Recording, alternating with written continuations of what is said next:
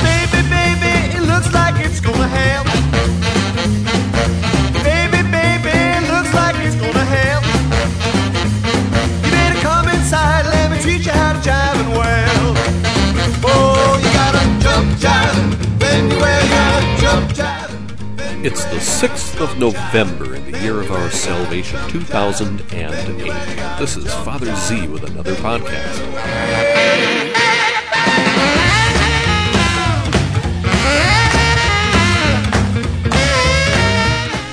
We welcome as our guests today Pope Benedict XVI, now happily reigning as Sovereign Pontiff, Bishop of Rome. He will introduce us to our main guest today, St. Cyril of Jerusalem, who died in 387, some say 386. Cyril was Bishop of Jerusalem. He was a doctor of the church. He was a very strong opponent of Arians and a great teacher. And for our introduction to St. Cyril, Pope Benedict himself will guide us through what he taught us in a Wednesday audience, part of his series on the Fathers of the Church. So to get at Cyril more fruitfully, let's listen to Benedict from his Wednesday audience of 27 June 2007. Woman is a woman and a man ain't nothing but a man. One good thing about him, he knows how to jive and well. Jack and Jill went up the hill together. Our attention now is focused on St. Cyril of Jerusalem. His life is woven of two dimensions. On the one hand, pastoral care, and on the other hand, his involvement, in spite of himself, in the heated controversies that were then tormenting the Church of the East. Cyril was born at or near Jerusalem in A.D. 315. He received an excellent literary education which formed the basis of his ecclesiastical culture, centered on study of the Bible. He was ordained a priest by Bishop Maximus. When this bishop died or was deposed in 348, Cyril was ordained a bishop by Acacius, the influential metropolitan of Caesarea in Palestine, a Philo-Arian, who must have been under the impression that in Cyril he had an ally. So as a result, Cyril was suspected of having obtained his episcopal appointment by making concessions to Arianism. Actually, Cyril very soon came into conflict with Acacius, not only in the field of doctrine, but also in that of jurisdiction, because he claimed his own see to be autonomous from the metropolitan see of Caesarea. Cyril was exiled 3 times within the course of approximately 20 years. The first time was in 357, after being deposed by a synod of Jerusalem, followed by a second exile in 360, instigated by Acacius, and finally in 367 by a third exile, his longest, which lasted 11 years, by the Philo-Arian Emperor Valens. It was only in 378, after the emperor's death, that Cyril could definitively resume possession of his see and restore unity and peace to his faithful. Some sources of that time cast doubt on his orthodoxy, whereas other equally ancient sources come out strongly in his favor. The most authoritative of them is the synodal letter of 382 that followed the Second Ecumenical Council of Constantinople in 381, in which Cyril had played an important part. In this letter, addressed to the Roman pontiff, the Eastern bishops officially recognized Cyril's flawless orthodoxy, the legitimacy of his episcopal ordination, and the merits of his pastoral service, which ended with his death in 387. Of Cyril's writings, 24 famous catecheses have been preserved, which he delivered as bishop in about 350. Introduced by a proto-catechesis of welcome, the first 18 of these are addressed to catechumens, or candidates for illumination, photizomenoi, candidates for baptism. They were delivered in the Basilica of the Holy Sepulchre. The first ones, Numbers 1-5, respectively treat the prerequisites for baptism, conversion from pagan morals, the sacrament of baptism, the 10 dogmatic truths contained in the creed or symbol of the faith. The next catecheses, Numbers 6-18, form an ongoing catechesis on the Jerusalem Creed in anti-Arian tones. Of the last 5 so-called mystagogical catecheses, the first 2 develop a commentary on the rites of baptism, and the last 3 focus on the chrism, the body and blood of Christ, and the Eucharistic liturgy. They include an explanation of the Our Father, Oratio Dominica. This forms the basis of a process of initiation to prayer, which develops on a par with the initiation to the 3 sacraments of baptism, confirmation, and the Eucharist. The basis of his instruction on the Christian faith also served to play a polemic role against pagans, Judeo-Christians, and Manichaeans. The argument was based on the fulfillment of the Old Testament promises in a language rich in imagery. Catechesis marked an important moment in the broader context of the whole life, particularly liturgical, of the Christian community, in whose maternal womb the gestation of the future faithful took place, accompanied by prayer and the witness of the brethren. Taken as a whole, Cyril's homilies form a systematic catechesis on the Christian's rebirth through baptism. He tells the catechumen, "You have been caught in the nets of the church. Be taken alive, therefore, do not escape, for it is Jesus who is fishing for you, not in order to kill you, but to resurrect you after death. Indeed, you must die and rise again. Die to your sins, and live to righteousness from this very day." From the doctrinal viewpoint, Cyril commented on the Jerusalem Creed with recourse to the typology of the Scriptures in a symphonic relationship between the 2 testaments, arriving at Christ, the center of the universe. The typology was to be described decisively by Augustine of Hippo. Quote, "In the Old Testament there is a veiling of the new, and in the New Testament there is a revealing of the old." As for the moral catechesis, it is anchored in deep unity to the doctrinal catechesis. The dogma progressively descends in souls, who are thus urged to transform their pagan behavior on the basis of new life in Christ, a gift of baptism.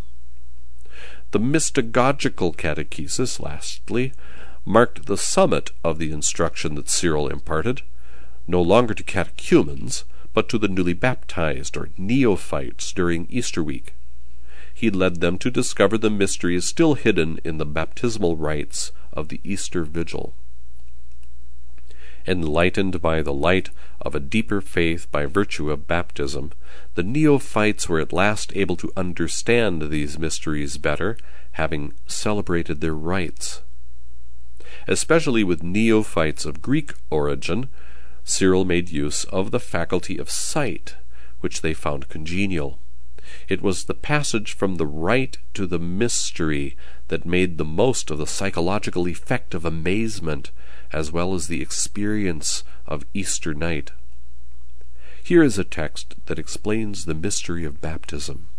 Quote, "You descended 3 times into the water and ascended again, suggesting by a symbol the 3 days' burial of Christ, imitating our Savior who spent 3 days and 3 nights in the heart of the earth." See Matthew 12:40. Celebrating the first immersion in water, you recall the first day passed by Christ in the sepulchre. With the first immersion you confessed the first night passed in the sepulchre. For as he who is in the night no longer sees, but he who is in the day remains in the light, so in the descent, as in the night, you saw nothing. But in ascending again, you were as in the day, and at the selfsame moment you were both dying and being born. and that water of salvation was at once your grave and your mother. For you, the time to die goes hand in hand with the time to be born. One and the same time effected both of these events. The mystery to be understood is God's plan, which is brought about through Christ's saving actions in the Church. In turn, the mystagogical dimension is accompanied by the dimension of symbols, which express the spiritual experience they explode. Thus, Cyril's catechesis, on the basis of the three elements described, doctrinal, moral, and lastly mystagogical, proves to be a global catechesis in the Spirit. The mystagogical dimension brings about the synthesis of the two former dimensions, orienting them to the sacramental celebration in which the salvation of the whole human person takes place. In short, this is an integral catechesis which, involving body, soul, and spirit, remains emblematic for the catechetical formation of Christians today.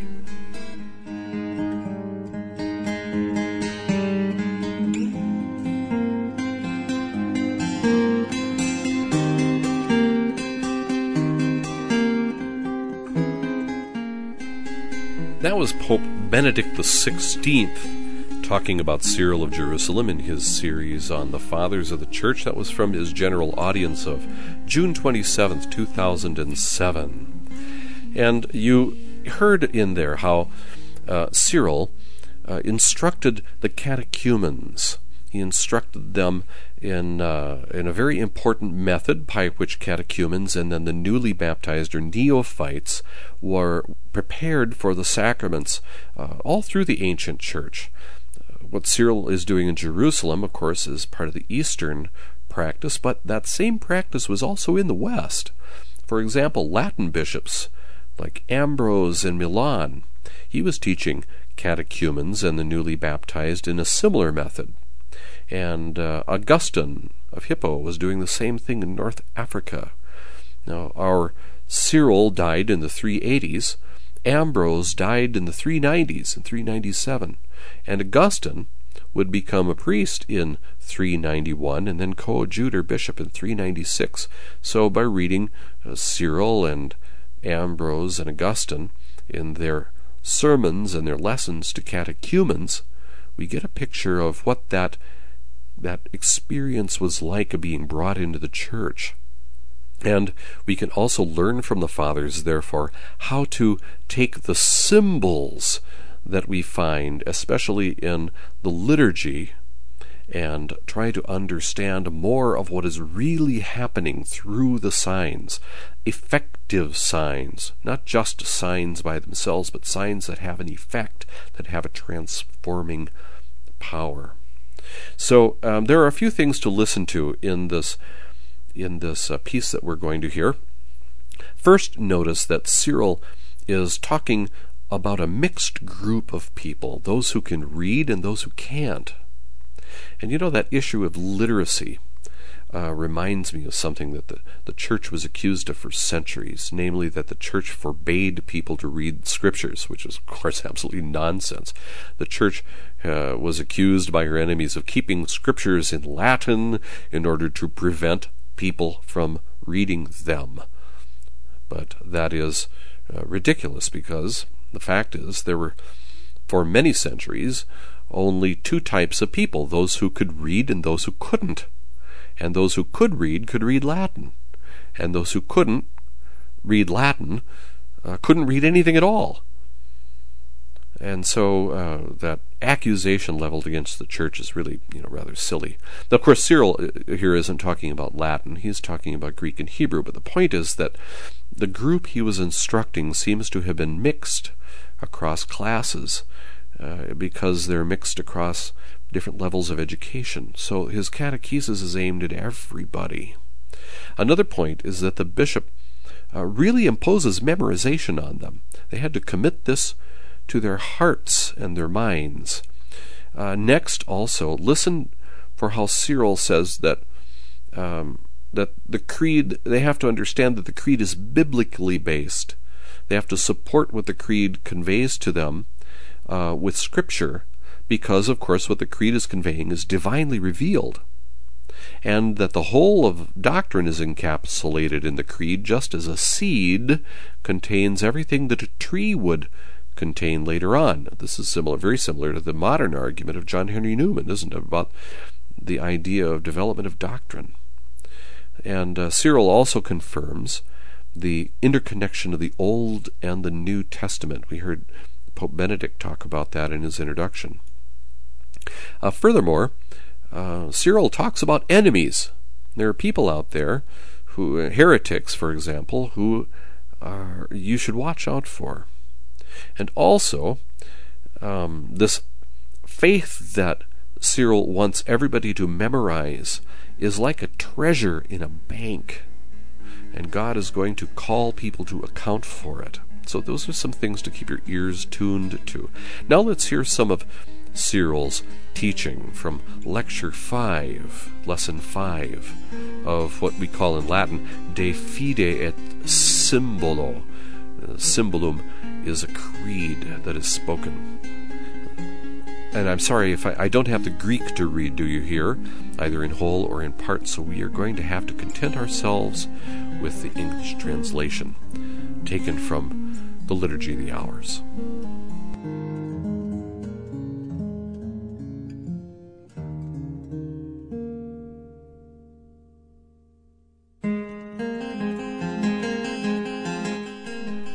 In learning and professing the faith, you must accept and retain only the Church's present tradition, confirmed as it is by the Scriptures.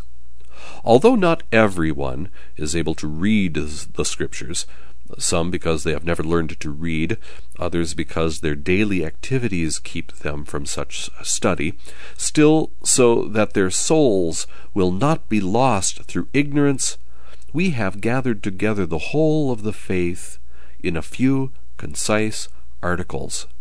Now, I order you to retain this creed for your nourishment throughout life, and never to accept any alternative, not even if I myself were to change and say something contrary to what I am now teaching, not even if some angel of contradiction changed into an angel of light tried to lead you astray. For, even if we or an angel from heaven should preach to you a gospel contrary to that which you have now received, let him be accursed in your sight.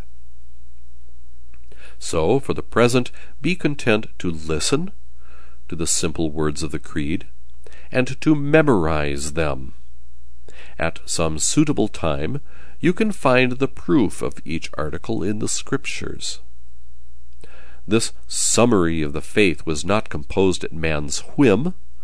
The most important sections were chosen from the whole Scripture to constitute and complete a comprehensive statement of the faith. Just as the mustard seed contains in a small grain many branches, so this brief statement of the faith keeps in its heart, as it were, all the religious truth to be found in the Old and New Testament alike. That is why, my brothers, you must consider and preserve the traditions you are now receiving. Inscribe them across your heart. Observe them scrupulously, so that no enemy may rob any of you in an idle and heedless moment. Let no heretic deprive you of what has been given to you. Faith is rather like depositing in a bank the money entrusted to you, and God will surely demand an account of what you have deposited.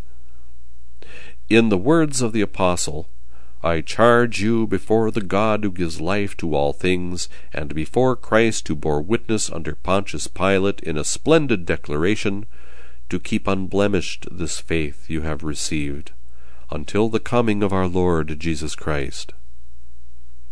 You have now been given life's great treasure. When he comes, the Lord will ask for what he has entrusted to you. At the appointed time he will reveal himself, for he is the blessed and sole ruler, King of kings, Lord of lords. He alone is immortal, dwelling in unapproachable light. No man has seen or ever can see him. To him be glory, honor, and power forever and ever. Amen.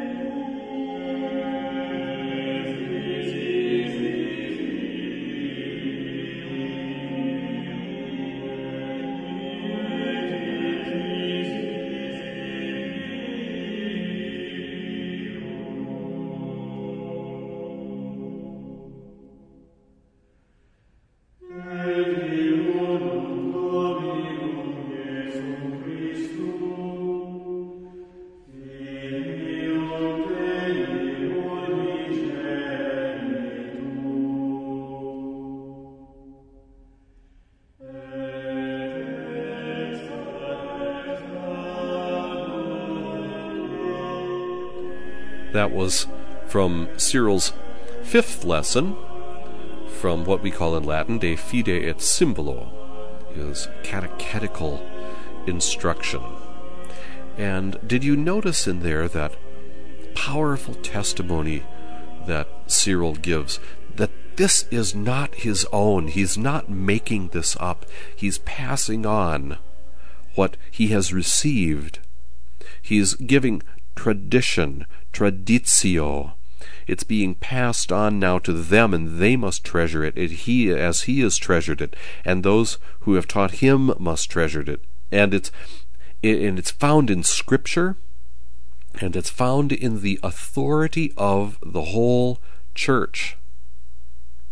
And just because it's concise, that doesn't mean it doesn't contain everything. And how everything is connected. If you destroy one thing, you're going to destroy the other. That's part of, the implication of how religious truth is found in the Old and the New Testament alike. But this is a brief statement of that whole thing. It's a concise way of making it your own. You have to memorize it.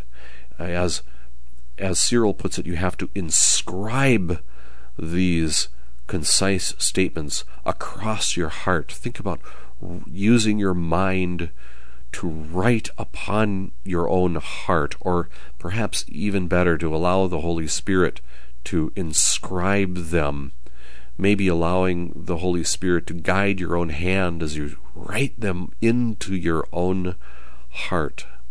And this is life's great treasure. See, it's not just any old thing, it's life's great treasure. And because he puts such places such an importance on this, using the image of treasure, let's think about that image of the faith as being like a treasure we put in a bank. If we are given this treasure, given a gift, we can squander it. And we can squander it not just by being negligent about it and letting thieves steal it. That is, heretics or other people confuse us. We can squander it or neglect it also by not allowing it to grow, or not actually taking steps to make it grow. Remember the parable of the Lord about the man who entrusts talents of money to servants before he goes off on a journey. When he comes back, he's very pleased with the servants who invest and earn and make the treasure grow, but he's very displeased with the one who just hid it away and kept it safe and doesn't make it grow. We should take this to heart when we think about the faith that has been handed on to us. It's a great gift. It is the gift of our lives, really, the great gift we will get in life. We have to remember not just what we've learned in basic catechism. We have to deepen what we know. Cyril even talks about this. Remember, he says, on your own you can go out and confirm, what all these concise statements are by using Scripture. You can go and deepen these things on your own. We also have to increase our knowledge and our understanding of the basic things that we hold. Now you think of this old method of catechesis of children that involved memorization of questions and answers. The old Baltimore Catechism was fabulous for that in the United States. There was also the small catechism of Martin Luther. The Protestants used the same thing. Well, this memorization is very, very important, because once you memorize something, and as it were, you've inscribed it on your heart, then no one can ever take it away from you. Once it's memorized, you have it. And you might, perhaps, through negligence, allow someone to distort it. But once you've memorized it, it's yours forever. And we have a responsibility not just to maintain what we learned, but to deepen our understanding. Now, for example, in that old method of the Baltimore Catechism, the children had to repeat every year the same material, but with a little bit more added in increasingly complex answers each year. The material deepened, but it didn't change. It expanded, but it wasn't morphed into a different doctrine or a different message. This is because the children, year by year, were able to grasp more, and so the presentation of the material changed. The children had the basics from the beginning, but it developed then from little seeds into trees because they themselves were growing up. And we all have to keep learning. Our faith doesn't change, but our ability to understand changes. Not only that, our life experience changes us. We receive things differently because of who we are over the course of our life. Now, this is, for example, one of the reasons why Holy Church repeats in the liturgical year all the mysteries of the Lord and the whole history of salvation. Not because the mysteries are changing, but because we change. Each year we are capable of gleaning more from what we are being given. So, in a year's time, can you say that you have deepened your faith? It's a question.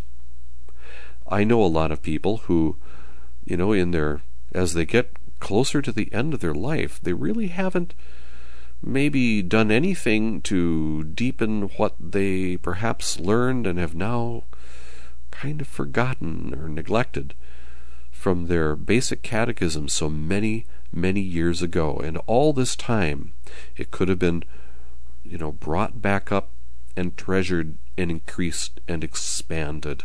Because remember, we're going to be called account for the gift that we have been given.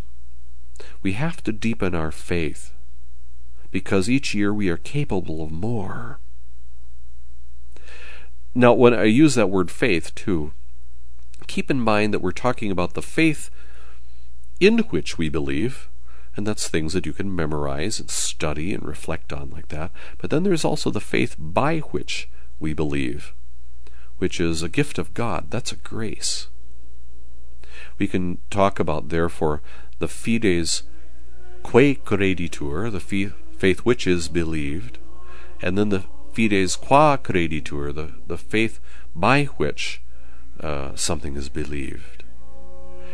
Either way, both of these different ways of considering the faith lead us back to the very same thing, and that's not just a formula, but a person, the eternal Word, Jesus Christ, the source of the faith and the one in whom we believe. We can have a relationship with it like a person, not just like a formula or something to memorize.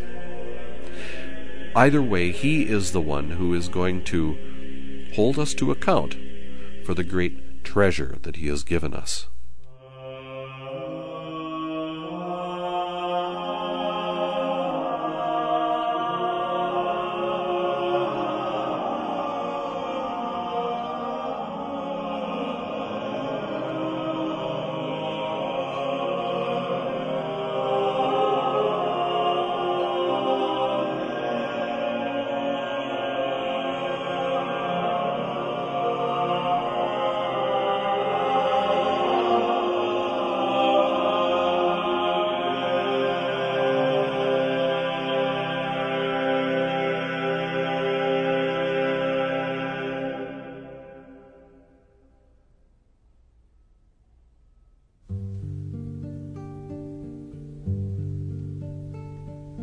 We both are lost and alone in the world. Walk with me in the gentle rain. With that, I'll wrap up this podcast on this gray, rainy autumnal day here at the Sabine Farm. All the leaves are down except for a few stragglers still clinging to hope on the branches, and some of the oaks, of course, they retain their leaves a little longer. But it's been raining, sometimes the wind blowing the rain this way and sometimes that way, shifting around, but uniformly quiet, still but for the rain and a little breeze blowing some wet leaves around. We're getting ready for winter here, and we've been going through a lot of things. I had my chimney swept, and as a matter of fact, the chimney sweep showed up with a real top hat on, just like we like the traditional ways, don't we? Chimney sweeps always have to wear top hats. Had the furnace checked, that other kind of chimney thing. It's all hearth before the winter, and I've been changing domain names around too. That's a little bit of the maintenance being done before winter. The birthday of the blog's domain is coming in 2 days, the 8th of November. That's when I started www.dprs.com. Whiskey Delta Tango Papa Romeo Sierra. But it's so complicated, I'm going to get some simpler domain names too. But in the meantime, you can tell your friends to come to the blog just by Googling Father Z. You'll find it right away. Father Zed for you over on the other side of the pond. So come and visit, take part in the discussions, and use the donation button on the left sidebar of the blog too. And don't forget that I remember you in my prayers as befits benefactors. So say a prayer for me, and I will do so for you.